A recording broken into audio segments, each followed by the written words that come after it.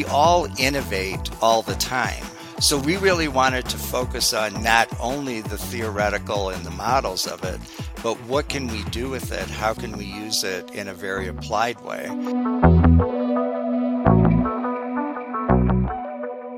Nathan Long here, president of Saybrook University, located here in Pasadena, California. Welcome to another episode of Saybrook Insights. Today we're going to have one of the shorter episodes, yet it's packed with fabulous information.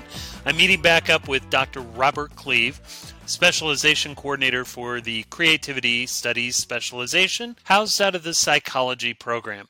He's got really exciting news related to that specialization and what lies in store.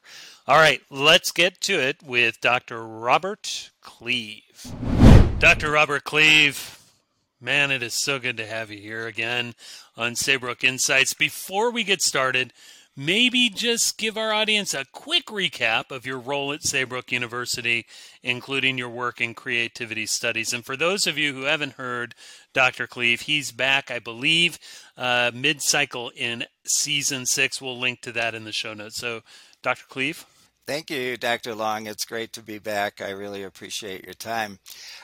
So I am a core faculty member in the Department of Humanistic Psychology, and I am the coordinator for what we're now calling Creativity, Innovation, and Leadership Studies. We were formerly Creativity Studies, so we decided to update that title because we're excited about some new technology and some new offerings we can have through our courses. Very nice, very nice. So before we get into the nuts and bolts of the Creativity Studies name change itself, I think it's probably a good idea for us to ground our audience in what exactly is creativity, and then what is Creativity Studies?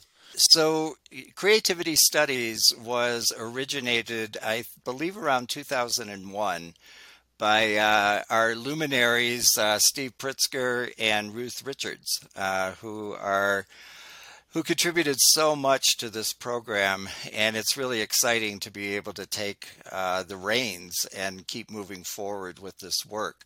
Creativity Studies is largely around thinking about ways that we use creativity, whether it's in an everyday process. For example, during the pandemic, people had to be creative in order to get their kids to school or get them online. There were so many different problem-solving events that we had to take part in. So I don't know that people always give themselves credit for the creative aspect of their lives and how they contribute to their own innovation and moving forward on things. So our program largely it's a Ph.D. or MA in humanistic psychology, but the Creativity Studies specialization allows students to tap into different areas. We have creativity at work. We have introduction to what we're now calling creativity, innovation, and leadership. We're teaching about the theories and models of not only creativity, but certain aspects of leadership, mostly around creative and aesthetic leadership, and innovation, who are the leaders, the thought leaders in those areas. We also have a course on the application of these constructs. And the reason that we started moving in this new direction was so that we could expand not only the marketability of the specialization, but also really highlight how people can use creativity, whether it's in a work environment, in an artistic environment, in a writing environment. There are all kinds of ways that we can be creative. So it really enhances your psychology degree. Got it. So it's the add-on to your PhD in psychology. If you want to get more skills, more knowledge in creativity, but also leadership and innovation, this is the specialization program for you. Okay. Exactly. Yeah. Why leadership and innovation tacked on? You alluded to that, but I think, wow, that's quite an expansion in this space. And maybe what is this ascetic leadership of which you speak? So the reason we were conceptualizing broadening the specialization was because creativity on its own isn't always embraced as a construct or an idea that's as well respected in our Western society as it often is in Eastern societies, where people are encouraged to make their life about creativity. Where in the West, we always see it as more like sort of a fluff sort of thing, sort of that's just for having fun, that you are creative, whether you're doing sculpture or writing or music, dance, any of those things, as opposed to making it a life goal. So we all innovate all the time. We're always taking the ideas that we have in creativity and creating product or something as an outcome of that. So we really wanted to focus on not only the theoretical and the models of it, but what can we do with it? How can we use it in a very applied way? And also, we are effectively thought leaders in this area and bringing to the world how we can use creativity and innovation in a business environment. We have students that are doing their research on change agentry. That's our student Janelle King. Amy Murray is someone who really does a deep dive into the technology. She's exploring a lot of the AI stuff that we can use, and we even used because we were trying to assist marketing and how to broaden the scope of student access beyond just traditional academics and moving into the other world. And she used ChatGPT, which is highly controversial right now, but it's a very creative aspect of artificial intelligence. And we use that in a way to search out what would be a good venue and venues that we could tap into to access new students. And it was really fascinating. So we gave Itzel and Karen a whole list of ways to explore this. That's awesome. So, if I'm a student, whether a master's or PhD, and I say, "Hey, Dr. Cleve, I want to do the specialization," can you give me a few skills? Again, you've sort of tapped into this, but maybe some specific outcomes that I might be able to expect to take with me to the workplace, to my college or university that I'm teaching at, to a school. Maybe just a few examples there. Sure. One of the courses that we're dipping back into is expressive arts. So a lot of the clinical students that we're working with at Saybrook can tap into what they're probably doing anyway, sort of informally, where they're encouraging their clients to express through imagery things that are really difficult to put into words. Sometimes you can capture by bringing in a photograph, by creating images, creating sculptures, those kinds of things. So I think it really enhances the clinical and therapeutic process of connecting with folks, especially with kids and older adults. And then, in other ways, we have some students who have a master's degree in fine arts. And so what they want to do is connect with psychology in a way that they understand how to help the kids that they're working with, maybe their art teachers or a dance teacher, and they're understanding more the psychology that's behind it. So if you're coming to us creatively, then we're going to help you with the psychological components of it. If you come to us psychologically or business oriented, we're going to tap into the creative piece with you. So we really want to bridge those things and help innovate and help you be a leader in the dialogues about how we can assist. One of the things that we're doing through we're calling it CIL now. The CIL program is we often do seminars where we invite outside guest speakers to come and talk, but what we were becoming aware of is the need for creative and innovative ways to address not only the gun violence that's happening, but violence in general. So we started an initiative through the program, and people can come to this who, if they're in CS, CIL or not, and we have faculty involved in it.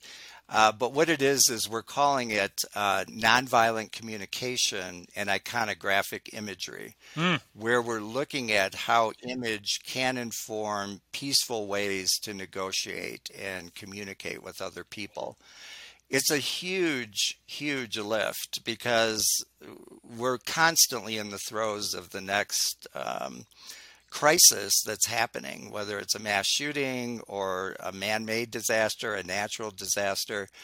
But we're trying to figure out ways that we can support other people and teach them how to communicate in ways that are effective, but also peaceful and nonviolent.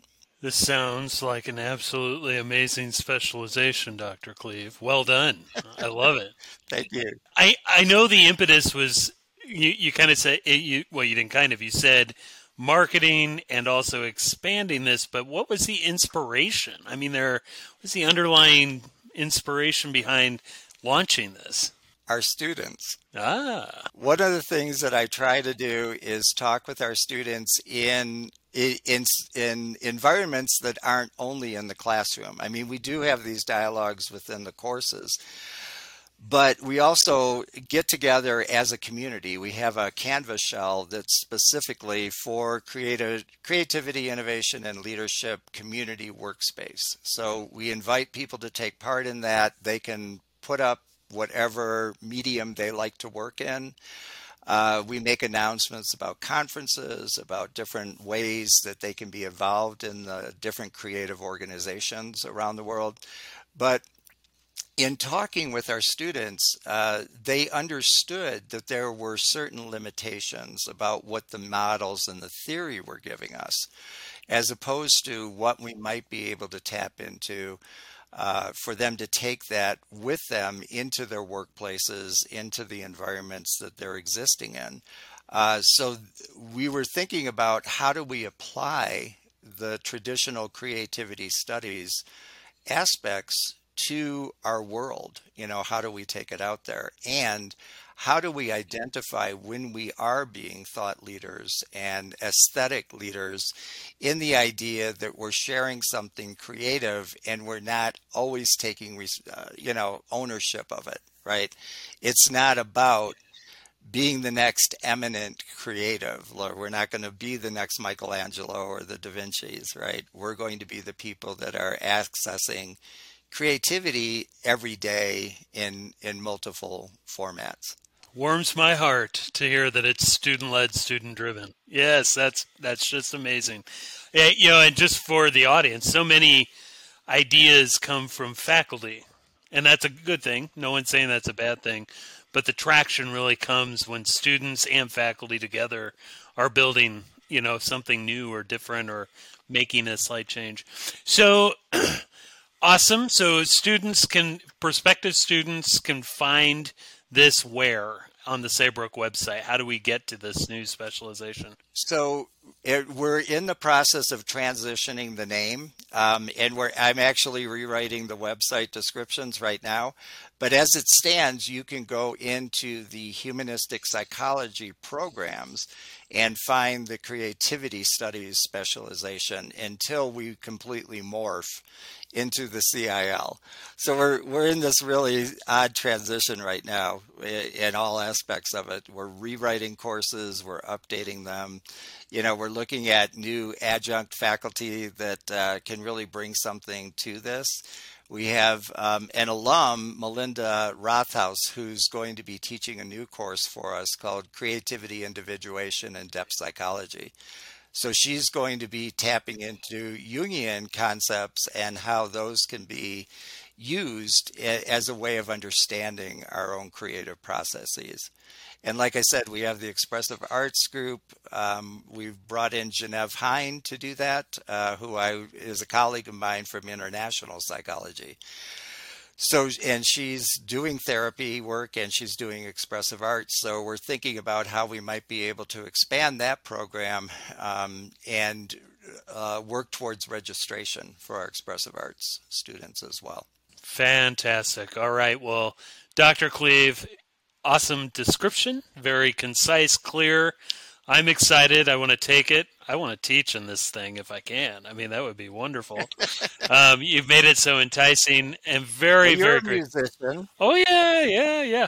I even draw badly. So, I can do all sorts of horrible things Oh, with okay. art. Yeah. So, before we take off today, we're going to give you another round of opportunity to do the quick take questions for us here on Saybrook Insights. Okay. The first is, what does the term humanistic mean to you? And we're going to compare it from the first time and see how close you got.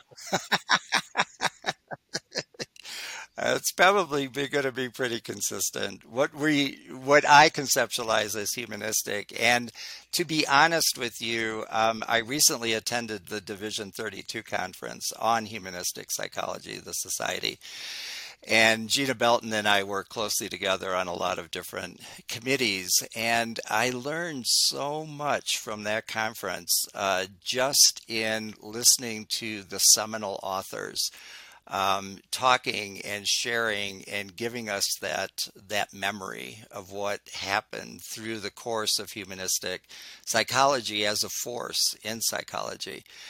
But what I always come away with is the idea that we're working with the entirety of the person, and we're moving in a direction where we're not just focusing on the cognitive, but what we're now calling more of the embodiment of the feelings that are tied to those cognitions.